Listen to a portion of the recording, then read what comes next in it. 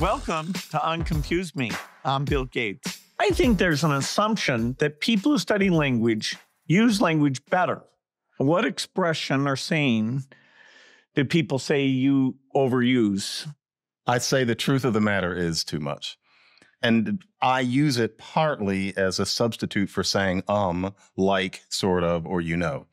If you're feeling that pause, my idea is always to say either the fact of the matter is, or I say the idea that. I overuse both of those. I've been accused of using superlatives too much. In fact, when they did a spoof magazine about me, there was an article titled, "He Ran Out of Superlatives Early in Life." Because I'd always say, this is the best thing ever, or this is the stupidest thing ever. When I was running Microsoft, we were kind of trying to move at high speed. And so I did kind of Everything go is overboard. superlative. Yeah. Right. Yeah. And so I'm guilty of that. I always say that the superlative is interesting in both directions. I'm as interested in the worst version of something as in the best. So suppose you can have some soup. Somebody gives you some chicken and dumpling soup. If it's the worst chicken and dumpling soup you've ever had, I'm going to comment on it and I'm going to remember it. I had some recently, the worst I've ever had. What expression in English bothers you the most? When people say, "Oh, well, it is what it is." What does that mean? People say it when really what they mean is, "I don't care. It is what it is." Well, of course it is. What else was it? I find that very annoying. The first time someone said that to me was when something unpleasant had happened to me and he didn't care. And he said, "Well, it is what it is." And I parsed it. And I thought, what a gorgeously chilly way of saying your problems don't matter to me. And much to my surprise, it became a standard expression. It should leave. What's yours?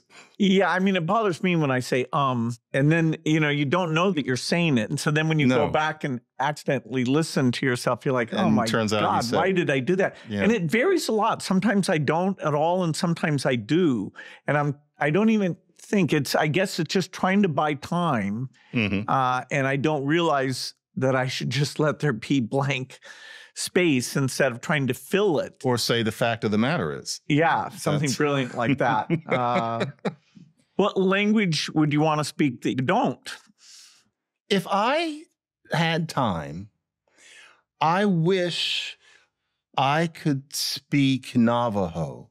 Navajo is so complicated that I don't believe anybody actually speaks it. It has no regular verbs, and it also has tones.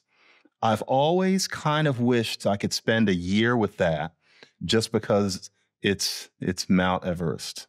What language would you want? Well, if you don't count computer languages, I'm in pretty bad shape. I took Latin and Greek in high school. And yeah, okay, it's helped me with a few legal terms. I'm in the process of learning French.